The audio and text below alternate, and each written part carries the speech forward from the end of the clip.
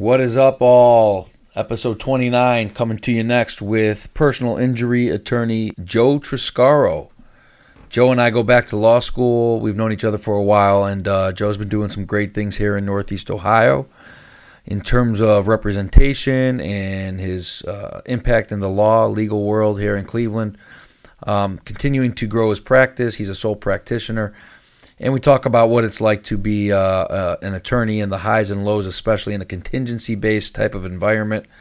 The highs could be extremely high, and the lows could be, of course, extremely low. And when you're dealing with personal injuries and wrongful deaths and those kind of suits, then you're going to have a lot of waves of emotions, trials that can take years, cases that can take years, and verdicts that can ultimately be overturned one way or another. So it's a roller coaster full of emotions, and it's not for the faint of heart, but there's people out there that are hungry and motivated and extremely driven, and Joe Triscaro is one of those people. So I loved our conversation, 45 minutes long, and hope you will do the same.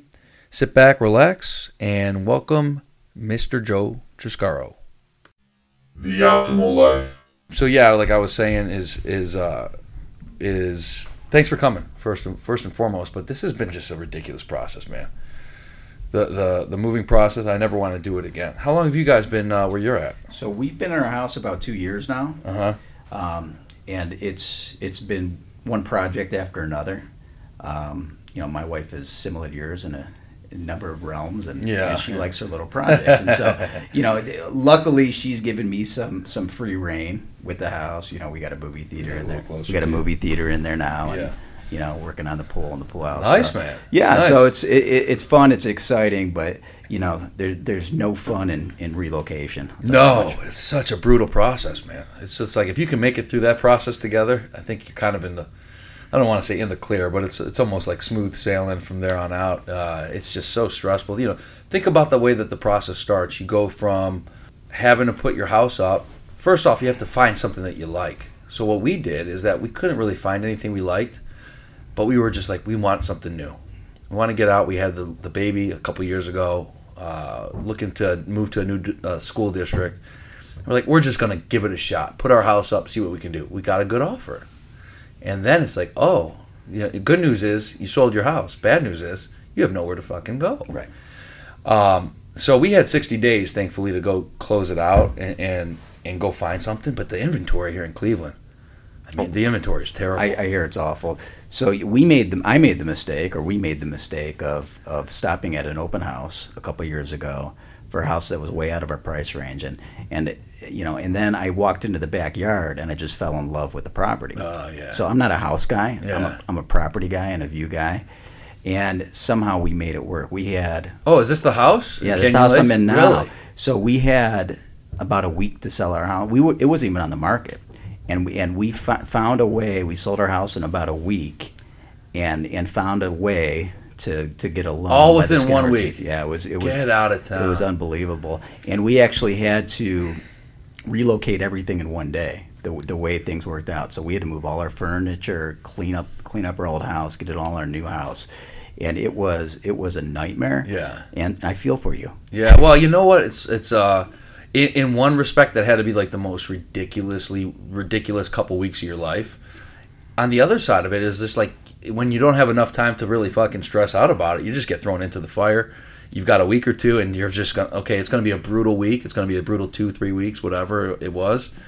But I guess you avoided the 6 months of looking and trying to find, and unless you had some of that prior too. Well, we did, but sometimes it's better when your back's up against the wall. Yeah, it really just lights a fire it. under your ass. That's true. Says get it done somehow. It is true.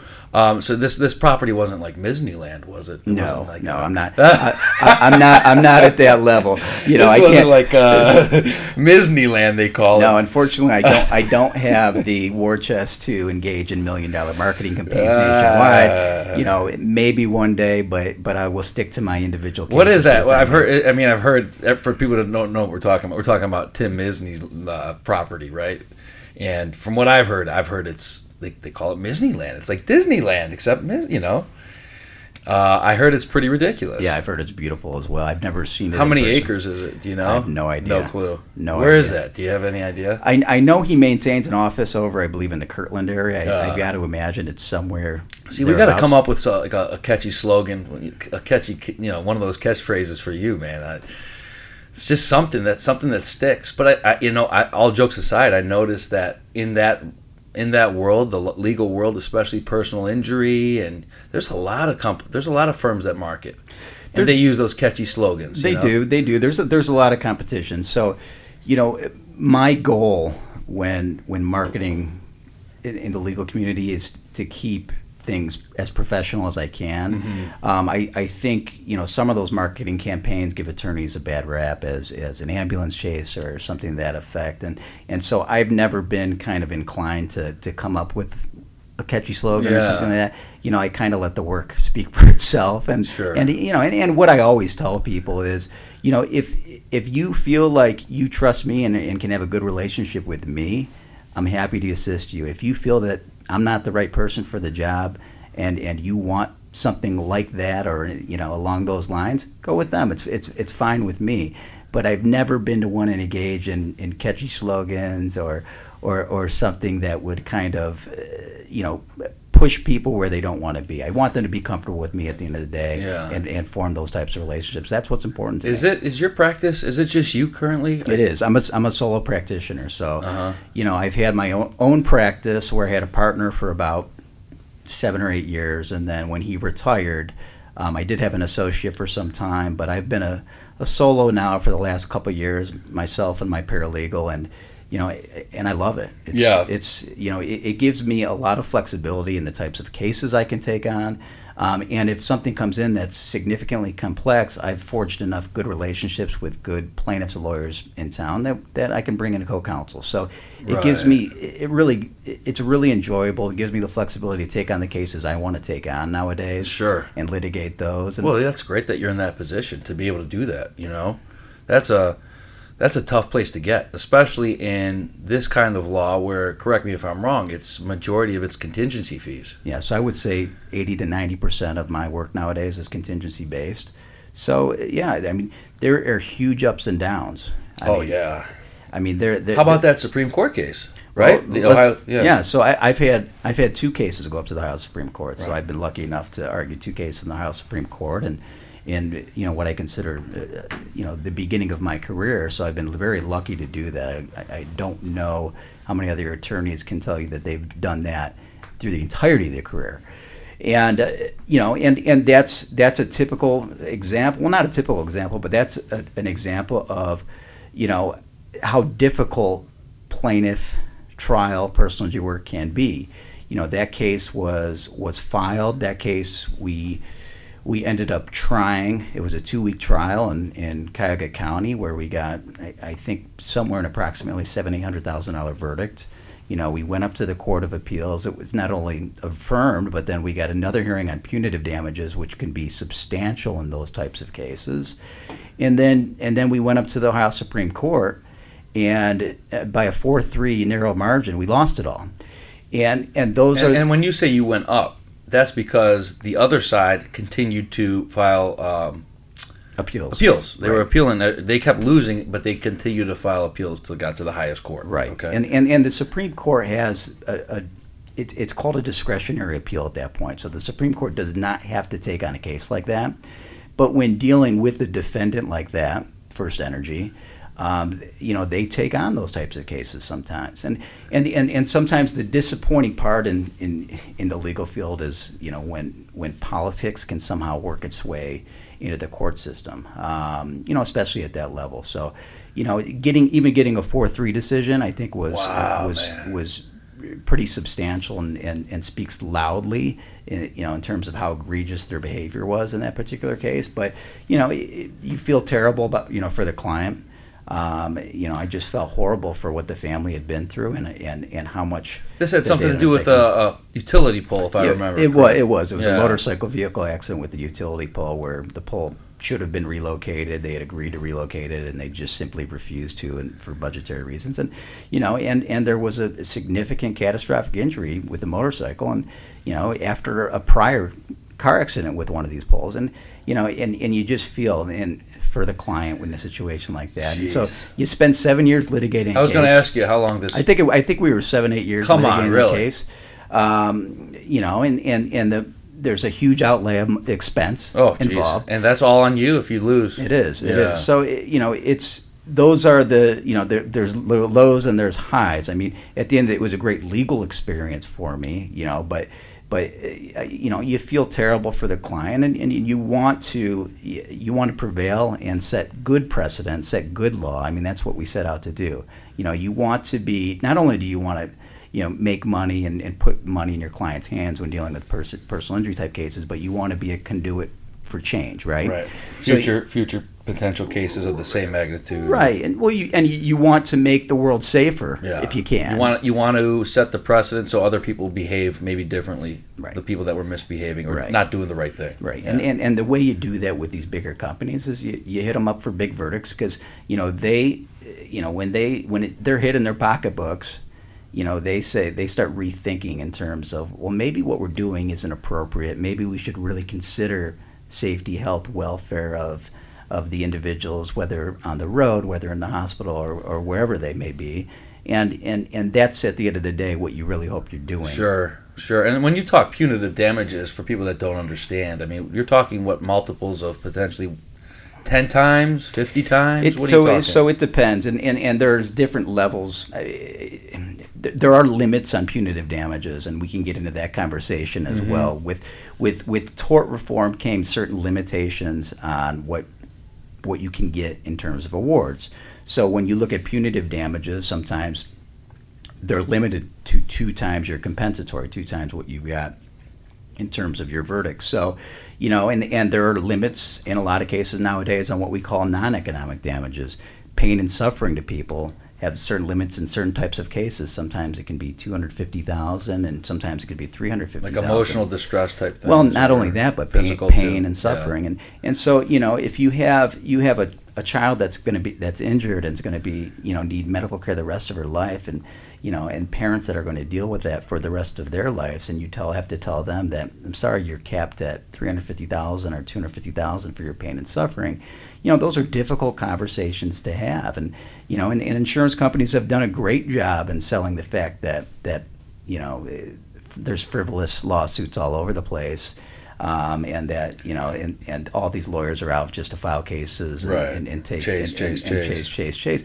And the reality of a lot of the filings have gone down, and for me, for instance, and especially in the medical realm, I might take on 1 out of 50 cases that contact me. So and I think most firms nowadays are extremely selective in terms of the types of cases that they take on. So it's tough when they take it out of the jury's hands and the legislature wants to kind of legislate what you can recover, and hopefully that'll change in the impending years. Sure. What was the other case that you argued in front of the Supreme Court? It was a probate issue, and it wasn't very interesting. I won't get into the details.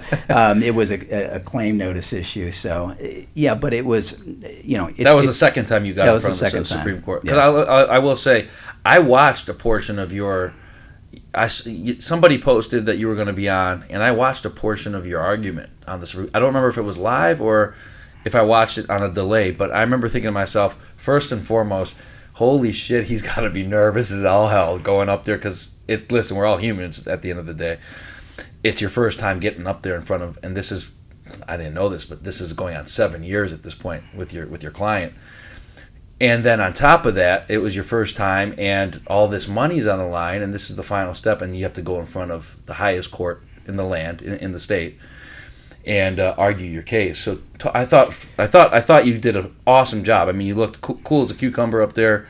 You articulated well. You look like you've done this a bunch of times.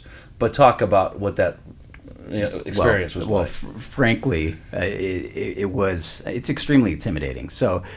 When you approach that lectern, you have 7 Supreme Court justices sitting basically high in the clouds above you. And the way it works when you're arguing an appellate case like that is, you can give a very brief introductory remarks, and brief, I would say 10 to 15 seconds. And usually if you have what we consider a hot bench, the justices will start peppering you with questions immediately.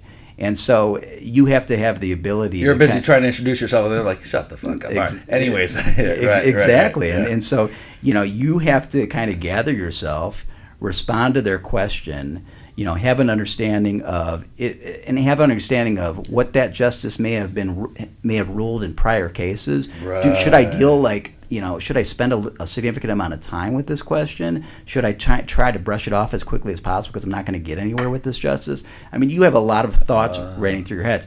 But getting back to your initial question, I was shitting my pants. So I think I may have watched it once or twice, and I think my voice cracked like I was in 7th grade at the beginning. But after those initial nerves and getting up there, and after 10, 15 seconds, that fades away. Yeah. And all that anticipation. It's like, all right, here we are again. Right. I've done this a bunch of times. Yeah, and when you're dealing with a fact pattern and a legal issue you have with 6 or 7 years, I mean, you know it like the back of your hand, and you should be able to recite it by then. Yeah. And once you calm your nerves. So, yeah, I mean, and you were up there for what, 15 minutes, give or take? Yeah, typically it's 15 minutes. 15 minutes, yeah. What a cool experience, though. I mean, after you do that, it's like, okay, I've done this. I've gone to the highest court in the state. The only higher court that there is would be the Supreme Court of the United States. Yeah, and I don't think that's happening anytime soon for me. So that's really cool, though. That's really cool that you were able to do that and get that experience and do that in a short period of time. You obviously did a second one probably within a year of that. Yeah, I think I argued 2 cases within the same year. So, and I think, that was one of the youngest attorneys on. When you found out that you guys lost that case, what was that moment like? It was crushing. I mean, it was. I knew. Feel bad for the family. What about for yourself after all that time too? I didn't really feel bad for myself. I knew I had done everything I could have. Mm-hmm. I don't think I left anything out there where I could have second guessed myself to say, Joe, if I would have done this differently, the outcome would have been changed. I spent countless hours dealing with it. We brought in fantastic experts. We did a great job at trial, great job in the initial appeal, and I think we did a great job with the Ohio Supreme Court. But there are certain factors, that you cannot control. Outside your control, yeah. And so, but knowing that, at least I felt like I had done everything I could do. I basically tried to tell myself, well, the experience. Take it for the experience. I mean, that's what really has helped me through, trying to get past the L, because there are W's and L's. That's what in my it business. is. Sure, of course. I'm just trying to get into your psyche when you lose something like that. I could relate it to losing out on the contract in business, or losing out when I was representing NFL players and getting the phone call after a year worth of recruiting that it's down to the final 2, right? 1 side and 2 side, and they go the other way. Right. And so I know those moments. Those moments could either crumble you, or those moments make you even hungrier. Once you get over that initial. And I'm just trying to get into your psyche of, did you go home that night and say, this is what am I doing in personal? Some days. Yeah. There are just huge peaks Swings. and valleys. I mean, there truly are. And you have to have really tough skin. That's what it comes down to. You really do. I was thinking somehow to relate it, through some sort of metaphor. But I think one way to relate it to is like this, just based upon recent Cleveland Cavaliers play.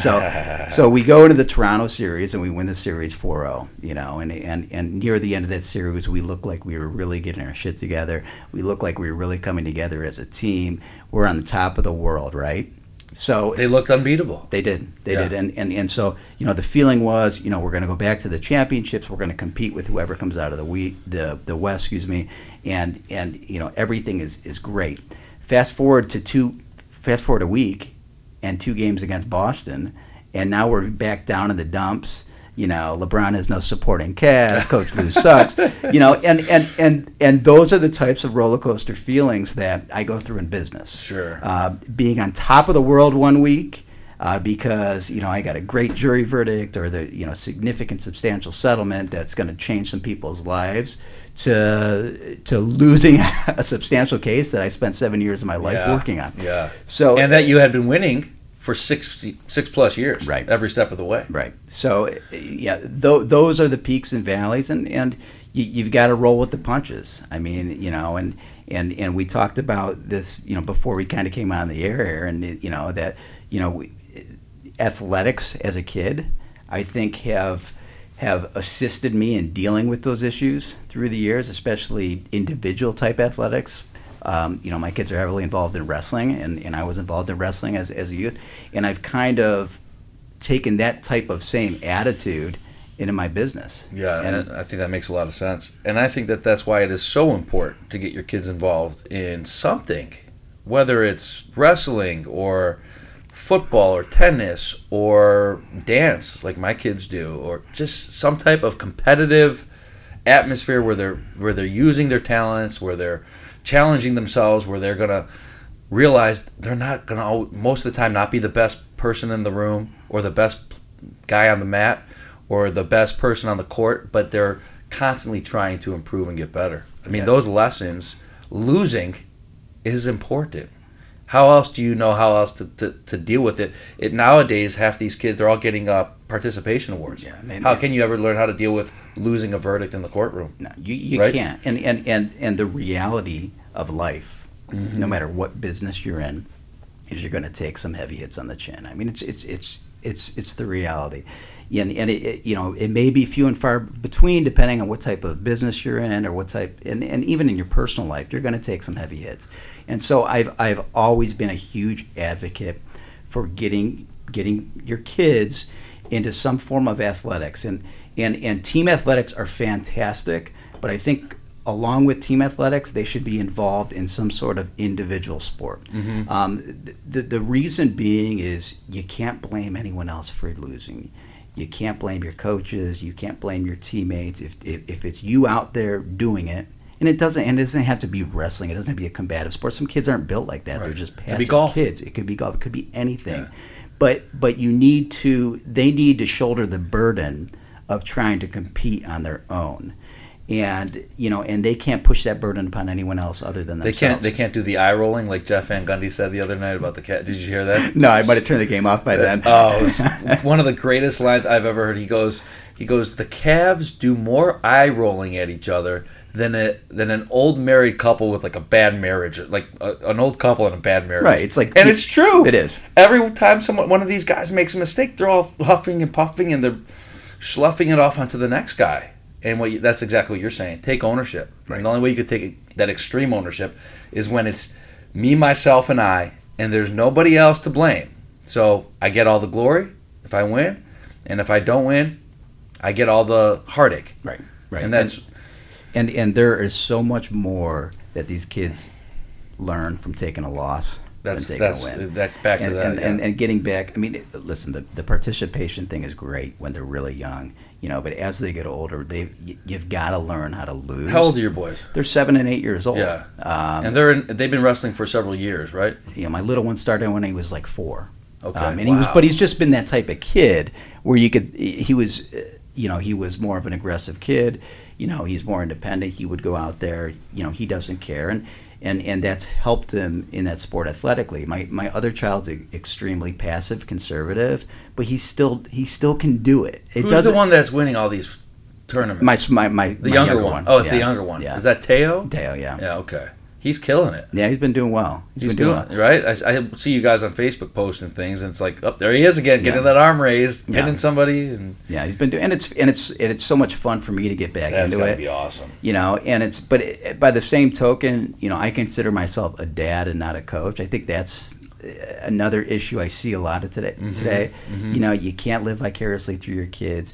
I will push them as far as they want to be pushed, but I'm not going to force them to do anything. So the day my kid comes and says to me, I don't want to do this anymore, we're going to have a long conversation about particularly the reasons why they want to do something. But if you commit to something, you commit to it. But I'm not and I see it all the time that I'm sure it's all you see. You can't push a kid too far to where they're going to hate it. You can't scream, yell at a kid. I went to a coaching seminar probably a couple months ago, talking about positive reinforcement, and and how important, especially with today's children, that positive reinforcement is, as opposed to being negative or yelling at them or telling them they did something wrong. I forget this exact statistic, but I think 80% of kids may quit their sport by the age of 12, and the number one reason that they do so is they say they just don't like it anymore. And the reason they don't like it anymore is because there's some sort of negative influence on them, i.e. a parent or a coach that's getting on top of them in a negative fashion. And if you can show kids more positive reinforcement through athletics, sky's the limit for them. It truly is. Yeah, no, that makes a lot of sense. And there's nothing worse than when you see a parent that's just belittling their child. And you know that if they're doing that out in public and they're doing that on the mat or in the gymnasium or wherever they're doing it, could you imagine what they're doing at home? And it carries into the home. They go home that night, the dad's cursing potentially at them, telling them they suck or they're a failure. And of course, and that's what I think you're talking about, a lot of these kids realize, wait a second, this is not separate. This is a blurred line kind of thing. It's not like athletics is separate from me from my home life. And a lot of them end up realizing, especially when their parents are involved, whether they're coaching or whether they're just involved, hey, this is going to affect the way that I feel at home tonight. This is going to affect my family's weekend.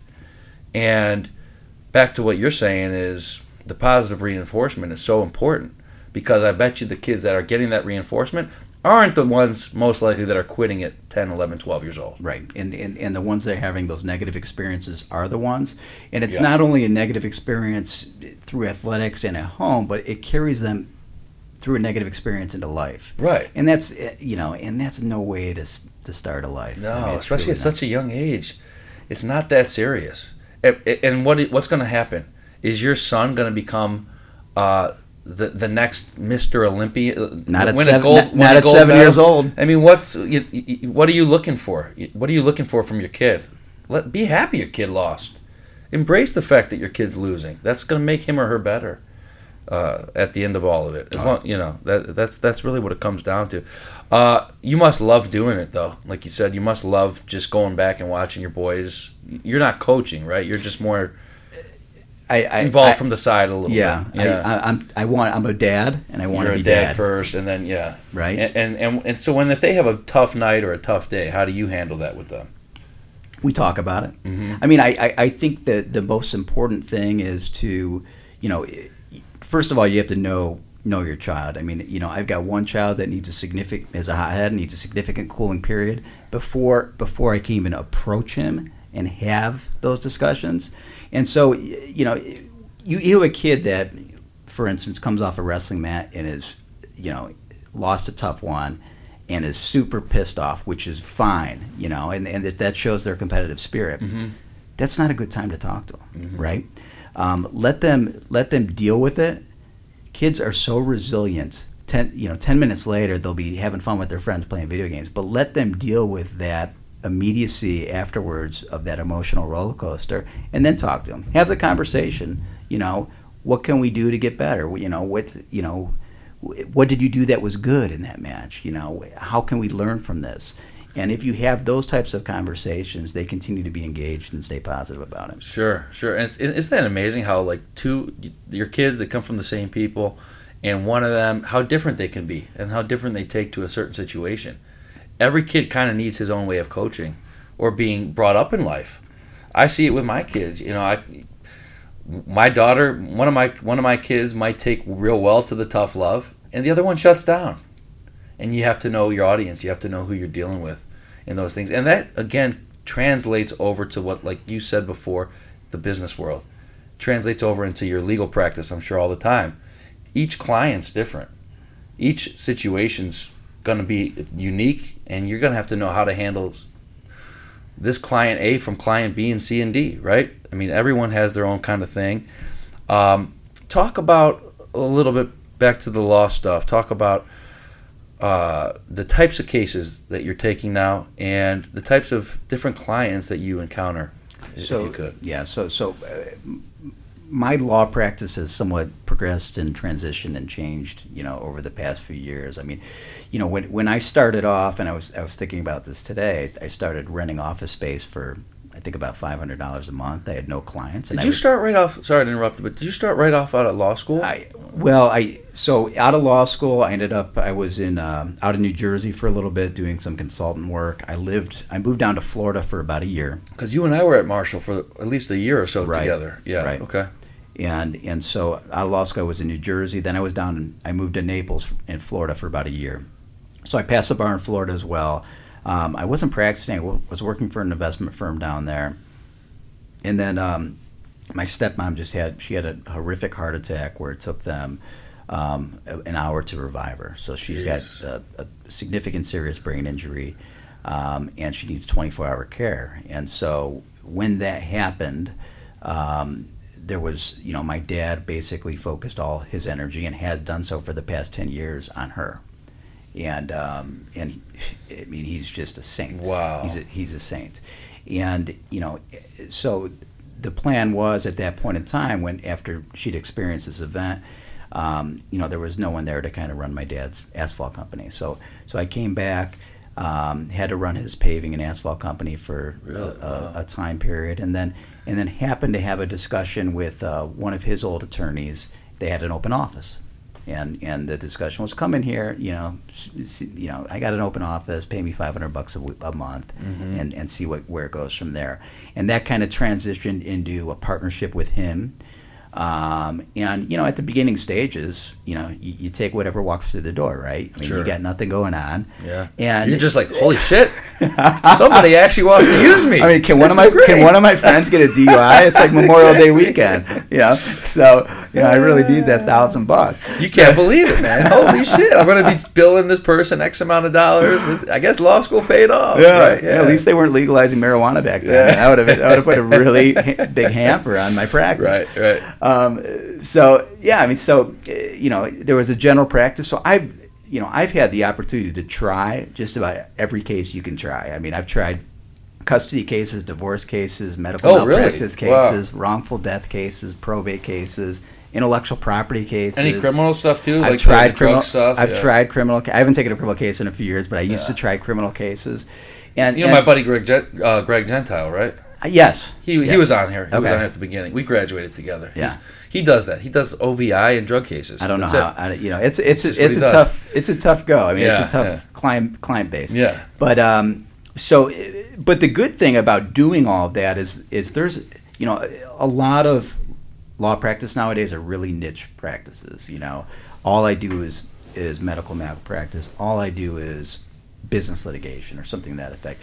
And there is so much crossover.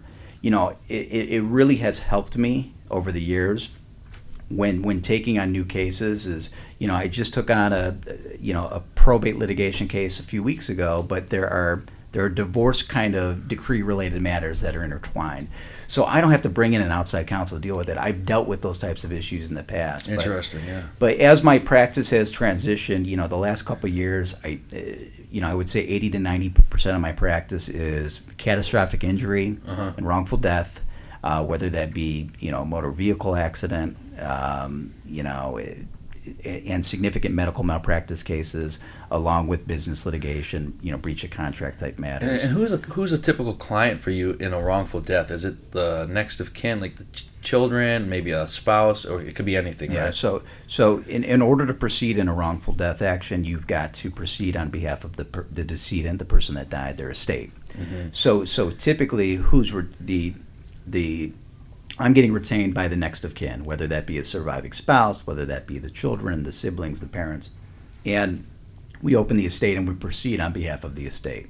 So gotcha. Those are they're tough cases. I mean, it's and people don't realize. I mean, because you're not only dealing with the executor of the estate, you're dealing with the entirety of the family in a lot of those cases, because you have tight knit families and they've they're very emotional and it's tough and sometimes you have to set that aside so you can really do your job. But those are the types of cases over the past 2 or 3 years that we've mainly focused on.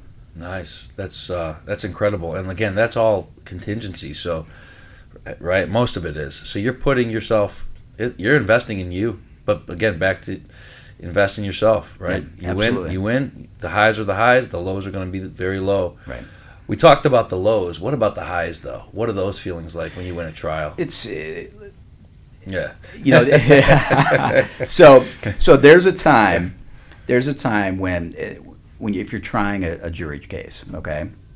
So when, you know, the amount of preparation time that goes into a jury trial is substantial, because it's not just preparing a few questions for a couple people. I mean, you've got to do jury selection or voir dire, which is really, really tough. You've got to do an opening statement. Probably the most underrated part of the whole process, right? And the only way to really learn how to do jury selection is just to do it. Yeah. And so, you know, the more you're up there, you know, talking to juries, the better you're going to be.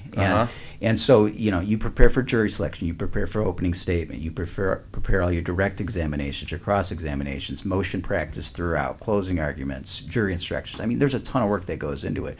And then there's this 10-second period of time when the jury's reached a verdict. They walk out, they sit down, and they hand. And this is likely years in the making, right? From the years, whole thing, years in the years, making. And you know, depending on the type of the case, you may have $100,000 down on the line, and you know, and so many hours you can't even talk. And, right. and you know, these are the types of cases where you wake up at 4 a.m, you think about something, and you jot it down on the pad next to your bed, because you don't want to forget about a cellular. I'm sure point. that's all that happens all the time, right? Yeah. Well, nowadays I email myself. I don't. Well, have it's something, anymore. right? Yeah. But there's this 10-second period of time when the foreman of the jury hands the verdict to the judge, and the judge reads it, and it's the best feeling you've ever felt in the entire world. Yeah. When the verdict is in your favor. That's and crazy. It is the worst, most crushing gut shot in the world. It's either 0 or 100. When it is not. Yeah. And sometimes you win to lose. Sometimes you win the verdict, and you know the scoreboard's not too great in terms of the monetary figure. But right. But you know. But a victory is a victory, and it is. And your client's happy most of the time. If you win, it's got to be such a crazy moment. Yeah. And you're hugging, and the client. You know how happy your clients are, the family. Especially in a wrongful death or something like catastrophic like that, where they lost a family member that they shouldn't have ever lost if it wasn't for maybe the negligence of the other party, right? Those kind of things. Yeah, so, and those are the ones that, you know, that you're proud of, you're happy of, you're happy for the client. But yeah, I mean, it's an amazing feeling. It truly is, and you know, or it's, you know, you want to, you know, crawl in a hole and So just because I don't understand this, but so let's say you win a case, anyone that's wins a case against a medical malcase, and you win a case against a doctor or insurance company. How is that, once the judge renders the verdict and okay, they owe X amount of dollars, $500,000, how is that paid out, and who's it paid from, and how does that work? So the other issue is this: so people don't realize when you get a verdict, that doesn't mean you're going to collect on the verdict, and it can mean a number of factors. So you want to hear. You know, you hear in the news every few months or every, a few times a year, someone got a $25 million verdict or $40 million verdict. Well, the reality is they're not collecting $25 million or $40 million. Yeah, like who's paying that, right? Based upon what we talked about, before, a lot of those verdicts are cut back substantially due to caps, limitations on the amount you can recover. And so once you get the verdict, that's not the end. I mean, things could drag out for many years and beyond. So once the verdict's in, that's great. You did a great job trying a case. You can give yourself a pat on the back, but you got to expect a significant amount of post-trial motion practice. There can be motions for new trials. There can be what we call a motion for judgment notwithstanding the verdict, saying the jury got it wrong, judge, take it out of their hands. There could be... And so many different caveats. Yeah. And so you have, you can file motions for attorney fees. And once you get in, and that could take a year. Yeah. Just post-trial motions. Yeah. And then once that's done, now you're out of the Court of Appeals. And there's two levels of appeals in Ohio. So first you go to the District Court of Appeals, whoever sits above whatever county you've tried the case in. And, that can take another year and a half, and that's a substantial amount of work in terms of filing briefs, doing an oral argument. Sure. And then, even if that goes well, you can have an appeal through the Ohio Supreme Court. And then, even that goes well, the Supreme Court may remand it for some other issues. So, it's great getting verdicts, and it's even greater settling cases sometimes because they're going to write you a check and. But the thing about you, and I think we've talked about this before, is that people know you're going to try it. There's a lot of attorneys that shy away from truly trying a case. Yeah, it does. A lot of guys don't like to. They're going to say, "Oh, they'll threaten to do it," but when you're dealing with an attorney that's going to do it versus an attorney that's just, hey, let's make it. Let's find a middle ground and kind of settle this, and which is where 98% of these probably go at, anyways. 90% plus. But when you have an attorney that's willing to get out there and say, hey, man, I'll be willing to settle as long as it's going to be fair, and if it's not, we're going to go. There's a leverage there when you have an attorney like yourself doing that. Absolutely. The only way truly to get full value for a settlement, the other side has to think that you're either going to try that case or you're willing to try that case. Mm-hmm. Because if they do not, if you're just in it for for whatever the check is that you might get in terms of a settlement, they're not going to pay as much as they would have. Right. So I always tell people just getting into it, the legal profession, try as many cases as you can. Yeah. I mean, it's even the small ones, because you can learn so much, and if you set that precedent out there that says I'm willing to go the extra mile, I'm willing to go all the way. Sure. Because you're never, and if you prepare like that, you prepare a case like it is going to go to trial, and they truly believe you're willing to take it there.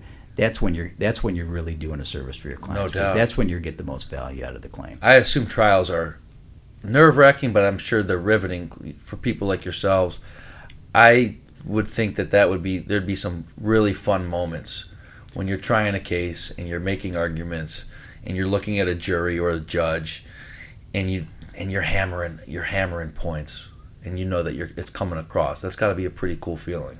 There are some moments in trials that are extremely exhilarating and fun. Uh-huh. There are a ton of moments that are extremely mundane and boring. Yeah. It's not court TV. No. But yeah, I mean, when those moments come along, I mean, it's awesome. It's a high, right? It's cool. It's a high. Yeah, that's really awesome.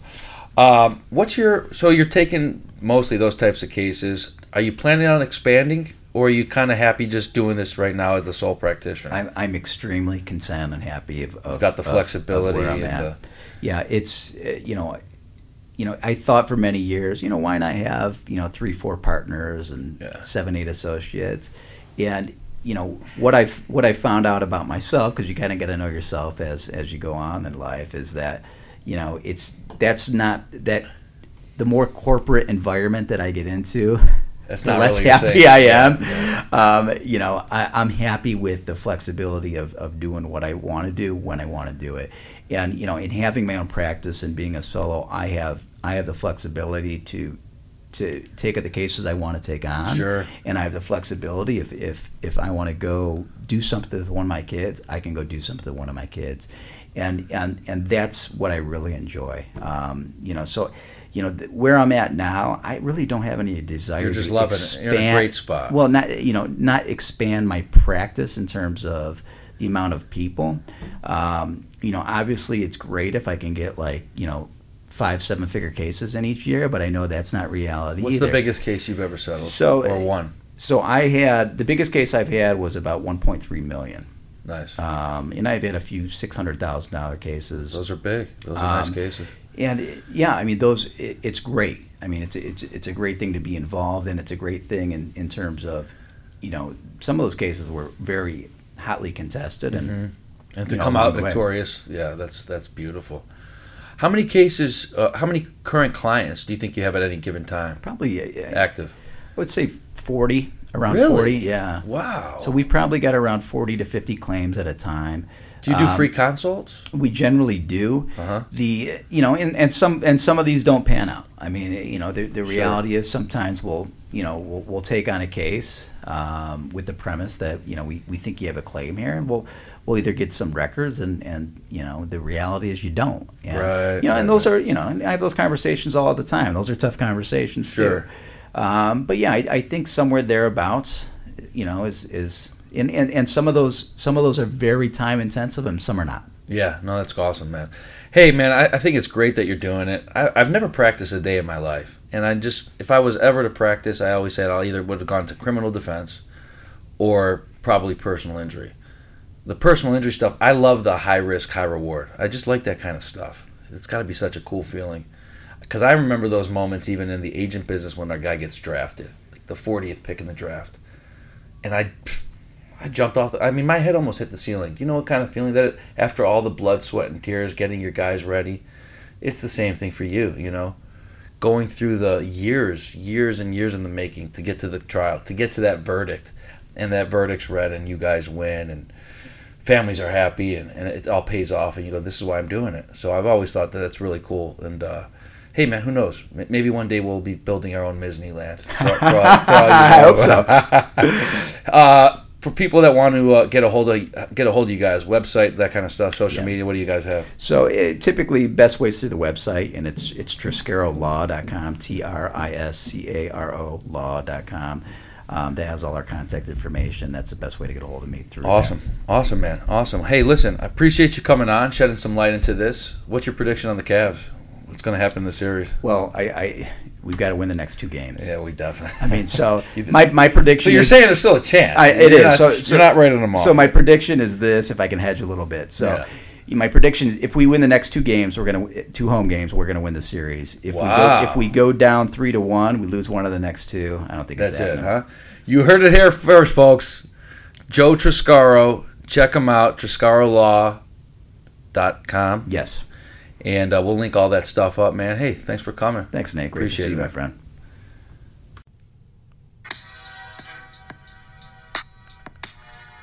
And thank you for listening to another episode of The Optimal Life. Really appreciate the support. And if you guys enjoy what you're listening to and enjoy what you're hearing, as always, please click subscribe and give us the 5-star rating so we can continue to elevate the podcast within Apple Podcasts and everywhere else that the podcast is played and provided.